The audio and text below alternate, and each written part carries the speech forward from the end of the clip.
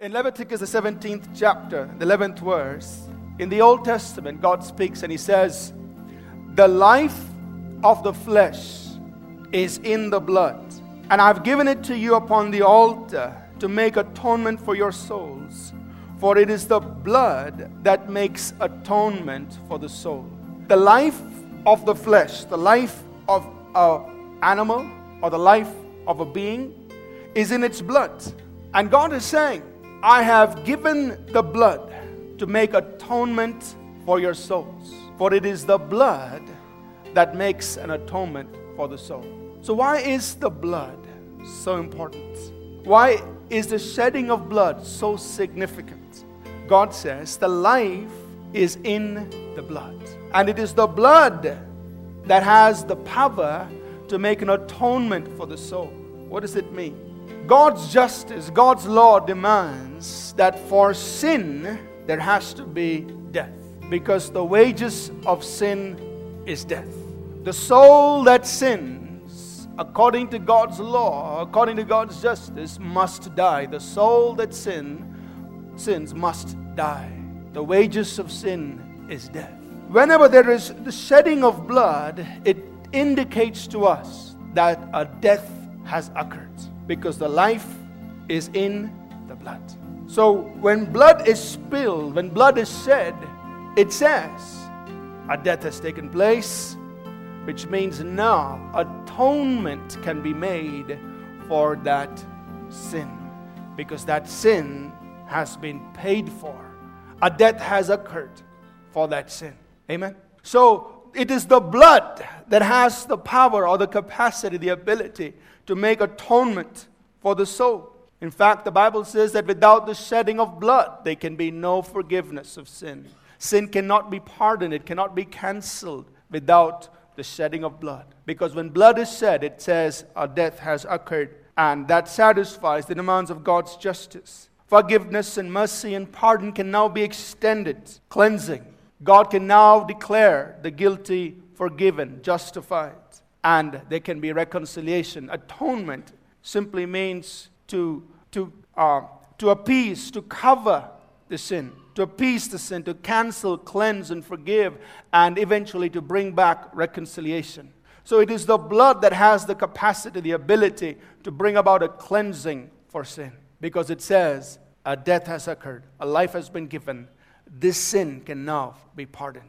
What I want us to do now is just to look in the Old Testament and try to understand how the blood was used in the Old Testament. Get an understanding of the significance of the blood in the Old Testament. You know, in the Garden of Eden, when Adam and Eve sinned, they made themselves a covering of leaves, thinking that they need to hide their nakedness, and they try to hide from God. And God came on the scene. He exposed Adam and Eve.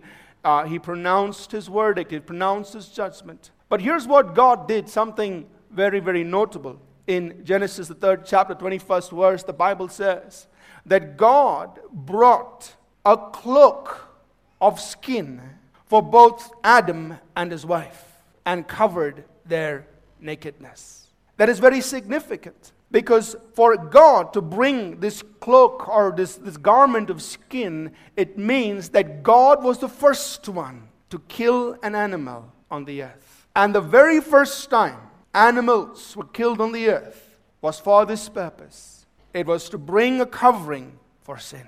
Amen. And God did it. He killed the animals. He took their skin and He brought it to Adam and Eve, saying, here is going to be your covering. Instituting in the very beginning that for sin, atonement can only be made through the giving up of a life, through sacrifice. The very first offering that was offered up to God, Abel brought his offering. It was a sacrifice. He brought off the first of his animals, and he worshipped God with it. And the Bible says, by faith, Abel offered up this sacrifice, and God accepted that. Noah, as soon as he went through the flood and came out of the ark, the first thing he did was to take of the animals and offer up a sacrifice to God. Animals, sacrifice to God, all with the shedding of blood. The covenant that God made with Abraham is very, very amazing. In Genesis, the 15th chapter, God wakes Abraham in the middle of the night And he says, Abraham, I want you to look at the stars and just look at how numerous they are. I'm going to make your descendants like them. And Abraham says, God, how will I know this for sure? And in the middle of the night, God tells Abraham, go bring a calf. Go bring a bull, a calf, a she-goat, and 2 birds. Cut them in the middle. And right there, Abraham does that. He puts it on an altar. And the Bible says that God passes through in between the cut pieces of these animals, establishing what the Bible from then on calls a covenant. God says, Abraham, I am establishing my covenant with you. How? I am passing between these 2 pieces of these animals that have been slain. I am passing between them, and I'm establishing my word. The Hebrew for covenant is simply kafar, which means to cut. Covenant is always established in the Old Testament through the shedding of blood. The Abrahamic covenant is so significant because only God passed through the pieces. Abraham didn't. Meaning saying, God is saying, I am the sole one who's establishing this covenant with you, Abraham. There's nothing from your side. I am going to be the keeper of this covenant. I am the one who establishes this covenant, and I'm the one who will keep this covenant. God passes through the pieces of the animals and establishes the covenant with Abraham. And so we see that even the covenant that was made, the Abrahamic covenant, was done through the shedding of blood. In the book of Exodus, the 24th chapter, when God wants to establish the Mosaic covenant with the people, in Exodus 24, Moses comes down from Mount Sinai. He brings all the words of the covenant, that all the things God had spoken. He comes and he speaks to the people and he says, these are all the words that God has spoken to you. And then he takes a sacrifice. He collects the blood in a basin. He sprinkles some of the blood towards God. And then he takes some of the blood and he sprinkles it on the people and he says, by this, God is establishing His covenant with you. All these words that I have spoken are going to be ratified as a covenant with you because I've sprinkled this blood on you. So a covenant was established with people through the sprinkling of blood, even in the Old Testament. In the temple, in Exodus 29, when the utensils of the temple, when the high priest and the priest serving in the temple, when they had to be dedicated to serve the Lord, once again, they were dedicated with blood. An animal was killed, the blood was taken, and was applied on the right ear, the right toe, and the right thumb and the right toe of the priest, and they were consecrated, they were dedicated. All the utensils and all the items in the temple were dedicated, consecrated with blood. The blood was very significant in the offering for sin, as God instituted in Leviticus the 4th chapter. And as He said, here's what you must do. If anyone sins, if the high priest sins, if anybody sins, here's what you must do. You need to bring an offering, either a bullock or a goat or a dove or whatever. You bring an offering, and the animal is killed, and the blood was poured down at the altar, and that became a sin offering. And God said, I will pardon the sins of the people. So the blood was again used when it came to make offerings for sin. There are 3 highlights that I want to just focus in on as we look in the Old Testament and look at the blood in the Old Testament. The first one is that of the Passover lamb that you read in the 12th chapter of the book of Exodus. And many of us are familiar with what happened. This was the last night that God's people were going to be in slavery. They had been in slavery for 400 years in the land of Egypt. And God had been sending Moses to Pharaoh saying, let my people go. And Pharaoh would not let God's people go. And God said, tonight is the night. Tonight will be your last night in the land of Egypt. It's your night of deliverance. Tomorrow you're going to be out of this land, out of bondage, and walking towards your land of freedom, your land of promise. But I want you to do something tonight. Moses said, each one of you, for every house, go get a lamb, either of a goat or a sheep. Get a lamb. You kill the lamb. Take the blood of the lamb. Apply it on the side posts and on the lintel of your house. Make sure you do it. And then you roast the lamb and you eat it as a family. Because tonight, Moses said, an angel of death, a destroyer, a plague will pass through the land, will go through the land. and every firstborn child will be killed. But, he said, if you apply the blood on the doorposts of your house, God will see the blood, and God will stand in front of your door, and He will pass over you. He will pass over the door of your house, and He will prevent the angel of death from entering in. Now, didn't God already know all the people who already belonged to Him? He already knew. He knew their name, He knew their address, and their mobile number too. He knew them. So the blood was not to tell God, hey God, I'm a Jew or I'm a Hebrew, because God already knew. The blood was more for the sake of the people. It was an expression of their faith in the man of God and the word that God was bringing. God already knew who His people were. So they put the blood on the doorpost of their house, more for their benefit, not to tell God, hey God, I'm a Hebrew. It was more for them, saying, God, I believe in what you're doing. I believe that if I put the blood of this lamb, the Passover lamb, God, you will protect me. You will come as a covering over my home, and the angel of death will not enter in it. It was more for the benefit of the people. And so all those who did it that night were divinely protected. They woke up the next morning and they walked in to their deliverance. They walked in to their freedom. The second and the third significant things that we see in the Old Testament about the blood was that of the Day of Atonement and the mercy seat in the tabernacle. The Day of Atonement was an annual day that God instituted for His people. He said on this day, the high priest would come. He would take a bull. He would kill the bull. He will take the blood of the bull. And he will go in. That was the only day in that entire year that the high priest was allowed to get in to the Holy of Holies, or the most holy place. Those of you who understand the layout of the tabernacle, the Old Testament tabernacle, there was the outer court in which there was the brazen altar where the blood of the animals were put and where the offerings were made, the regular offerings were made. Then there was, in the same outer court, there was a laver, a water, where the priest would wash himself. And then there was an outer veil. And when you get in past the outer veil, you come into what is called the most holy place. And in the most holy place were three main items there. There were the candlesticks that always were burning. There was a table of showbread. And then there was an altar of incense that offered up incense unto God.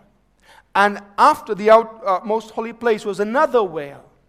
The veil of the inner court. The veil of the most holy place. And inside the veil, the second veil, there was the Ark of the Covenant and the mercy seat. And God said, on that mercy seat is where atonement will take place. So once a year, the high priest would kill a bullock, and he would go in all the way into the most holy place, sprinkle the blood at the mercy seat. He would come back, and there would be two goats. One goat was, these were the sin offerings for the entire nation, the entire land. And one goat will be killed. He'll take the blood of that goat and go back into the most holy place and sprinkle that blood again on the mercy seat. He would come back, and then he would lay his hands on the other goat and confess the sins of the people on that goat, and that goat would be taken away by a man into a deserted place. So one goat became a sin offering toward God. One goat became a sin bearer, taking the sins of the people away from them. And God said that as you do this once annually, in Leviticus the 16th chapter, 30th verse, He says, for on that day the priest shall make atonement for you to cleanse you, that you may be clean from all your sins before the Lord. The Day of Atonement. Every year, the priest took the blood into the most holy place, and he put the blood on the mercy seat. Three important things, highlights from the Old Testament concerning the blood. The Passover lamb, the blood of the Passover lamb. What took place on the Day of Atonement, and the blood sprinkled on the mercy seat. So if we were to sum up what significance the blood had in the Old Testament, there are 5 key areas of the application of the blood that we see in this summary of the Old Testament. First, we see the blood was necessary became instrumental for the atonement of sin. It was for sin offering. Second, the blood was necessary or used in making covenants. The blood for covenant. Covenants were established through the blood. The blood was necessary for worship toward God. When they worshiped towards God, they offered up sacrifices. The blood was necessary for dedication. Whatever was touched by the blood was dedicated, consecrated unto God. And the blood brought protection and preservation, as they understood from the Passover lamb. It was the blood that preserved them and protected them. So with this backdrop, as God has set this whole thing up, when you come into the New Testament, what do we see concerning the blood of Jesus? First of all, when Jesus is introduced to the world, we see him introduced as the Lamb of God. John the Baptist said in John 1:29, "Behold, the Lamb of God, who takes away the sin of the world." This Lamb was a different lamb, because this lamb was not brought by man. This lamb was sent by God. This lamb was a different lamb, because this lamb had sinless blood in it. The blood of this lamb did not represent the life of just a man. It represented the life of God. It represented the life of God. This was a different lamb that came into this world. This was the only lamb that belonged to the human race that was a sinless lamb. No other human being who ever lived could be called the Lamb of God or called a sinless lamb. The second interesting thing we see about the lamb, Jesus as a lamb, is this. The Bible says that he was a lamb slain from the foundation of the world. Which means this, that even before God founded the earth, Jesus was already the Lamb of God. Which means that God already, looking down through creation, even before he created Adam, he looked down through time and he saw everything that was going to happen. He even saw that one day, a day would come when the second person of the Godhead, Jesus, would have to become the Lamb of God. He saw it ahead of time. You know, God didn't wake up in the Garden of Eden after Adam sinned and said, "Okay, now I need to send one of us as a lamb."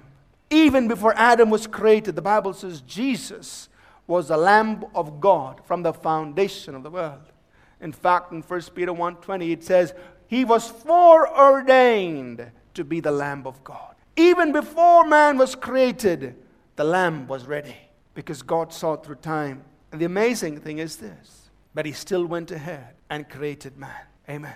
That even though he saw ahead of time that Jesus had to become the Lamb of God, he still went ahead and said, "I'll create this race." That shows how precious each one of us are to the living God. Amen. Your life means something to God, because he was willing to create you and create me, even when he knew that there was such a great price had to be paid. Jesus is called the Lamb of God. And what really amazes me as you come into the New Testament is this. As you go into the book of Revelation, Jesus is still called the Lamb on the throne. Which means there will never be a point in time, in eternity, where this one thing will be forgotten. It will never be forgotten. Forever, he will be the Lamb on the throne. In the very last book of the Bible, Revelation chapter 22, the first 3 verses, it says, "And I saw him, the Lamb on the throne." Meaning, even in eternity to come, he will be remembered as the Lamb. Amen. So significant that even eternity will not be able to erase the reality of what Christ did on the cross. This was God's Lamb for the sins of the whole world. His life was in his blood. And if he was to give his life, means he had to shed his blood. And so you and I know what happened. That he allowed himself to be crucified on the cross. He carried the cross all the way up to Golgotha, where he was nailed to the cross and he was crucified. And through the shedding of his blood, he was giving up his own life for the sins of the whole world, for the sins of every human being, past, present, and those yet to come. Their sins have been paid for on the cross of Calvary. Now, as you look into the New Testament and try to understand, so what does the blood of Jesus, the death of Christ on the cross? We are cleansed from all sin by that blood. The Bible says the blood of Jesus Christ, God's Son, cleanses us from all sin. It is the blood that makes atonement for the soul. Nothing can wash away my sin except the blood of Jesus. The Bible says, though your sins might be as scarlet, they'll be white as snow. Though they be red like crimson, they'll be as white as wool. There's only one agent that can bring that cleansing. It's the blood of Jesus. The Bible says the blood of Jesus, God's Son, cleanses us from all sin. It means that no matter what sin you and I have committed, whether it's small or whether it's big, no matter what our reaction to those sins might be, whether we are totally in a place where we say, I can never be forgiven, I want you to know what the Bible says, that the blood of Jesus Christ, God's Son, cleanses us from all sin. The atonement has been made. The blood has been laid down at the altar, and this blood cleanses from all sin. We are justified by that blood. In Romans chapter 5, verse 9, the Bible says we are justified through that blood. What does it mean? It means this, that because of that blood, which has cleansed me, I now stand before God, acknowledged by God as a totally different person, as a person who's been just as if I never sinned. Meaning I stand before God not just as, I've just got washed, but I stand before God as somebody guiltless. No more guilt. Nothing to be ashamed of. Amen. Justified. In fact, 1 Corinthians 6:11 sums it up like this. It says, such were some of you. It talks about all kinds of wrongdoing, and it says, such were some of you, but now you are washed, you're sanctified, you're justified in the name of the Lord. Not only have you been washed, but you've been sanctified, meaning you've been made holy. And not only have you been made holy, but you are justified, meaning totally guilt-free. No condemnation because of the blood. Amen. The blood of Jesus Christ, God's Son, has reconciled us to God.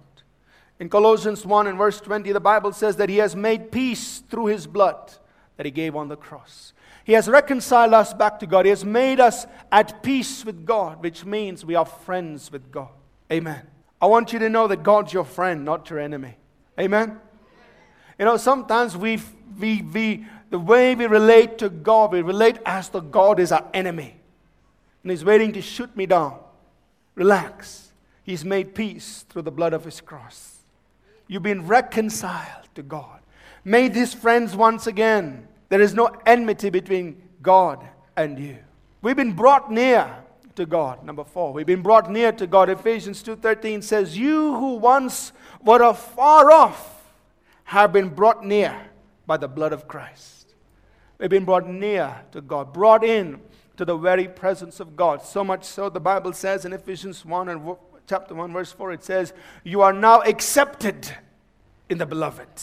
Amen? Many of us have a lot of problems accepting ourselves. I think if you and I come to the realization that we have been accepted by God, it'll become a lot easier for us to accept our own selves. Amen? God has accepted you. We've been accepted in the beloved as one of His own. We're accepted, brought near by the blood of Christ. We have boldness to enter into the holiest. Hebrews 10 verse 19 says, having therefore boldness to enter into the holiest by the blood of Jesus. Meaning, in the Old Testament, there was only the high priest who could go in once a year into the Holy of Holies, or the most holy place, come before the Ark of the Covenant and sprinkle the blood on the mercy seat. The mercy seat was so significant because God said, that is where my presence will dwell, and at the mercy seat I will speak to you. But today the Bible says, every child of God has boldness to enter into the holiest of holies, to come to the place of the Ark of the Covenant, to come to the mercy seat so that you can hear God speaking to you. Amen. Boldness to enter into the holiest by the blood of Jesus. The mercy seat is yours. Every day you can come and meet with God. And through His blood, number 6, Jesus established a new covenant. Jesus said in many places, in Matthew 26:28, He said, "This is my blood of the new covenant, which I give to you." And like the Abrahamic covenant, this covenant was ratified by God and God alone. Which means God will keep His side of the covenant. There is nothing from you and me to do. We just receive. We are just recipients of this covenant. That's it. You and I contributed zero to the establishing of this covenant. All we do is, God, thank you.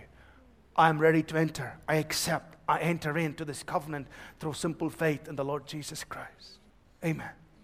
Through His blood, He has brought us into a covenant, and God is a God of covenant. He said in Psalm 89:34, "My covenant I will not break, nor alter the thing that has gone out of my lips." God is faithful. He can never deny Himself. I want you to know that no matter how far you've gone away from God, He's still keeping His side of the covenant. And part of His covenant is this, that His loving kindness will never depart from you. Though the mountains be removed, He said, "Yet my kindness will never depart from you." Amen. God will always stand by His side of the covenant. We are sanctified by that blood. In Hebrews 13 verse 12, we are sanctified by the blood of Christ, which means because the blood has been applied, you and I are now holy unto God. We are consecrated, we are dedicated unto God. We are redeemed by that blood. Ephesians 1:7, Colossians 1:14, it says, "In Him we have redemption through His blood." We have redemption through His blood. Now, studying the Greek concerning redemption is really fascinating, because the word, there are several different words used for redemption, and you put them all together, you get the picture of this. The word as understood, redemption as understood in the New Testament, is simply to buy back a slave from slavery and to restore that slave to their original estate. That is redemption. To redeem means to buy back. And we are redeemed. In Him we have redemption through His blood. The blood answers the enemy, the devil. And the blood tells the enemy, these people have been bought. These people are redeemed from your hold. They are no longer your property. They are now the purchased possession of God. And they have been restored to their estate as sons and daughters, as heirs and joint heirs of the living God. Amen. So that's why the blood is so powerful when we stand against the enemy. Because we are telling him, I'm a blood-bought child of God. I am God's property. The blood is what redeemed me from your hold. Because of the blood, Satan has no more claim over our lives, no more place in our lives, and no more legal access into our lives. Any entrance that Satan may have into our world is what we have given to him, which he does not legally have right to. That's why the Bible says, give no place to the devil. You can give place to the devil if you want, but you don't have to. He has no legal entrance because the blood has redeemed us. Amen. We are the redeemed possessions of God. And the Bible says, let the redeemed of the Lord say so. He purchased the church with his blood. In Acts 20, verse 28, it says that he has purchased the church with his blood. How important is the church to him? He bought the church. Not only did he buy us as individuals, but the whole body was purchased with his blood. Amen. The church is eternal.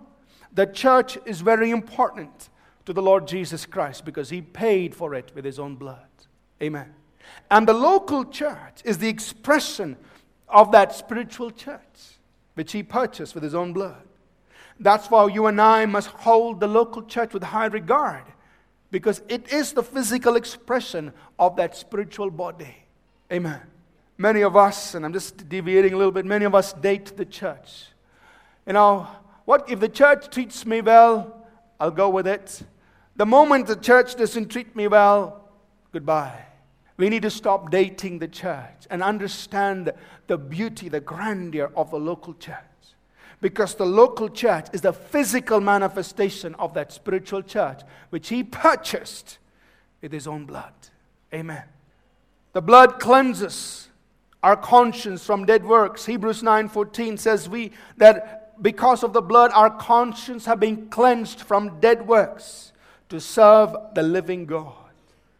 Meaning, from now on, because I have embraced the blood of Christ, from now on, I no longer rely on my dead works before God. I am cleansed from that. Amen.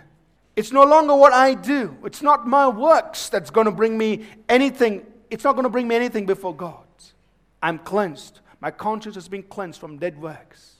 You know how many of us still today, although we've embraced the blood of Jesus inside of us, in some way or another, we still rely on our works.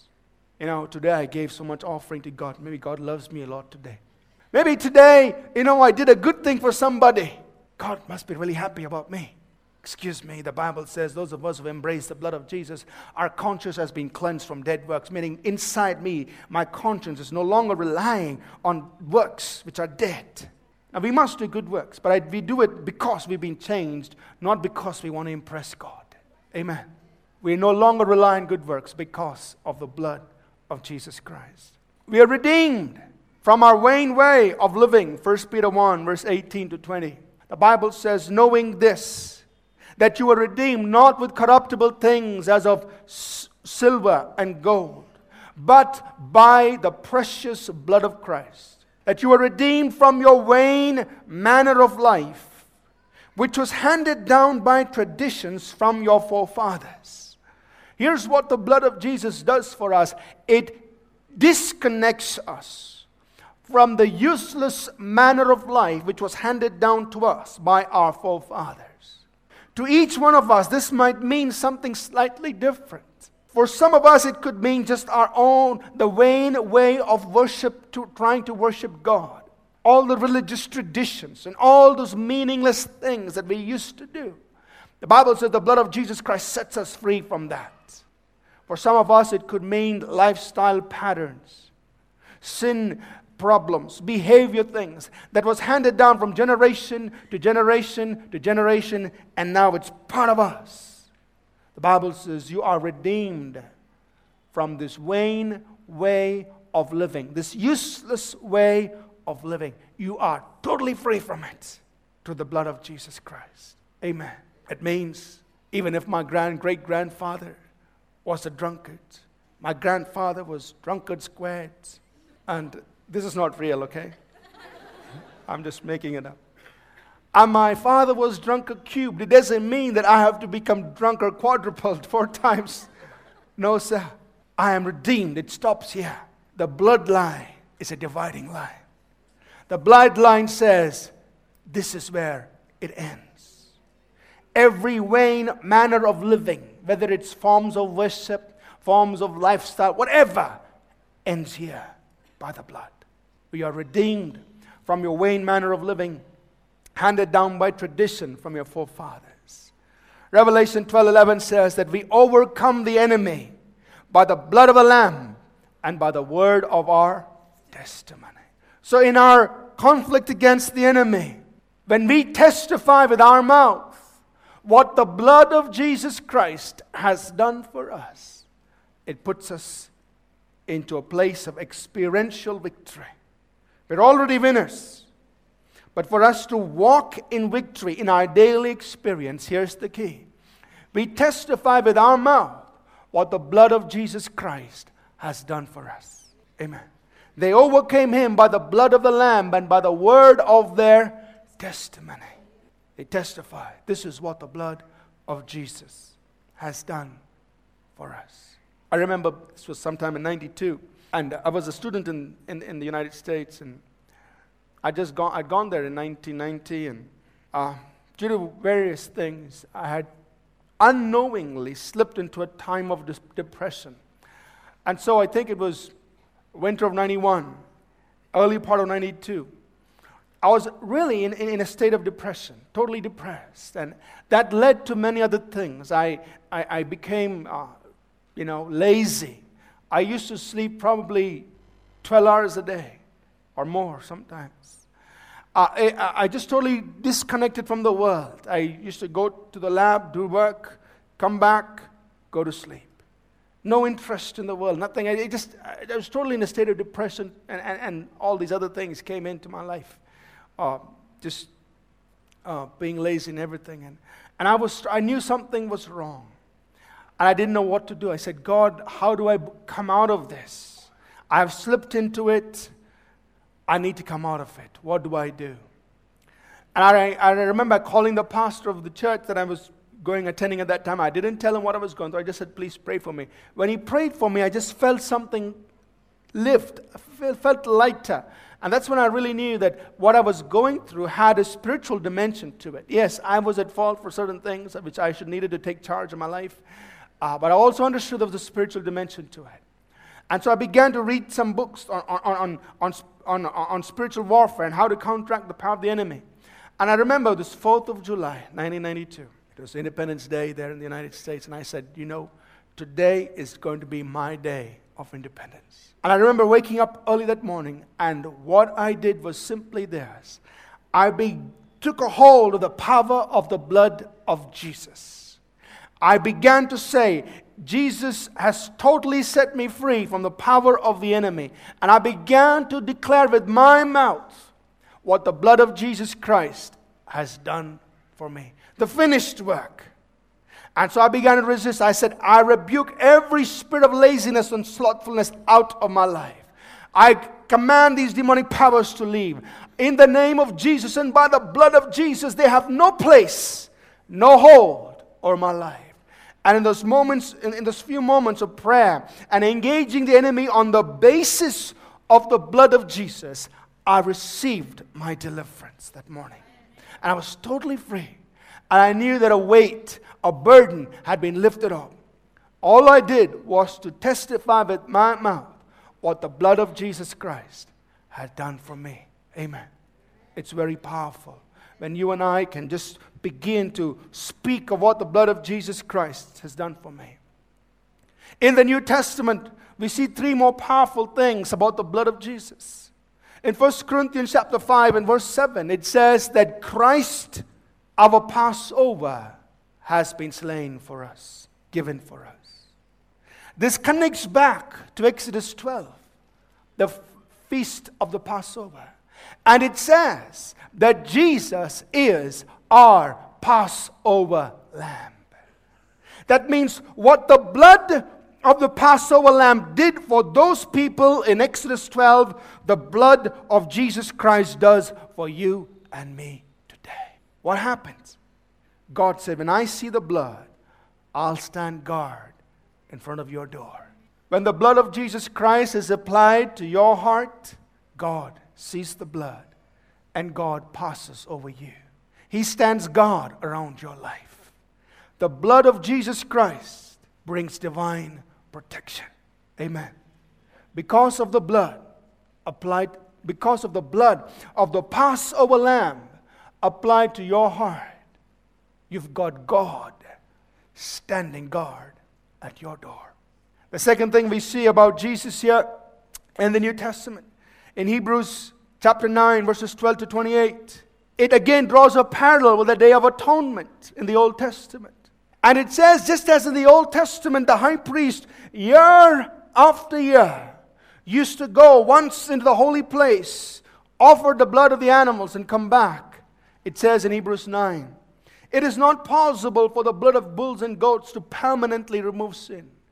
And therefore Jesus, taking His own blood, not the blood of another animal, but His own blood, He entered in to the most holy place, not here on earth, but in heaven. He entered into heaven with His own blood. Because it says in Hebrews 9, this tabernacle was only a type of the real one that's in heaven. This is only a representation of a real one. The real one is not this one on earth, but the real one is the one in heaven. And Jesus took his own blood and he entered into the most holy place in heaven once for all to obtain eternal redemption for all of us. Hebrews 9 says there was only one day of atonement as far as heaven was concerned. It was this day that Jesus died. He took his blood, went into the most holy place, and obtained eternal redemption for all of us. Amen. And then in Romans, the 3rd chapter, the 25th verse, the Bible says that God has set Jesus to be our mercy seat. It's drawing a parallel from the Old Testament, the mercy seat where the blood was sprinkled, and it was over the mercy seat that God said, I now forgive the sins of the people. The Bible says in Romans 3:25, Jesus became our propitiation. The Hebrew there, the Greek there literally means mercy seat. He became our mercy seat. In him, you and I find atonement. We are reconciled back to God. We are pardoned, forgiven, cleansed, and made one with God.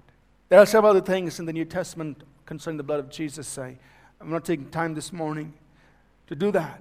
But when you go into the book of Revelation, the 19th chapter, and this really, really touched me as I was studying this. In Revelation 19, it talks about Jesus coming in the future, coming to rule this world, coming in for the battle of Armageddon. In Revelation 19, verse 11, John says, Now I saw heaven open, and behold, a white horse.